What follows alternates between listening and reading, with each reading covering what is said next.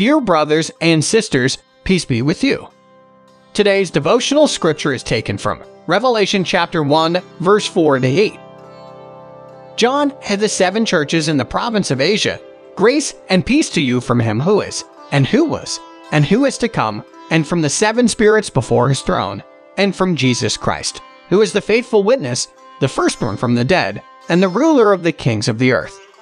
To him who loves us and has freed us from our sins by his blood, and has made us to be a kingdom and priests to serve his God and Father, to him be glory and power forever and ever.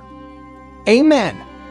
Look, he is coming with the clouds, and every eye will see him, even those who pierced him, and all peoples on earth will mourn because of him. So shall it be.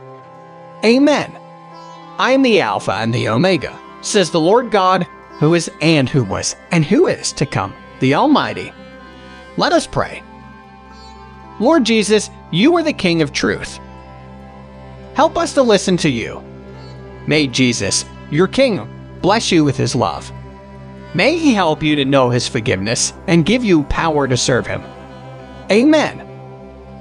Today's devotion is brought to you by Growing Faith at Home Ministries.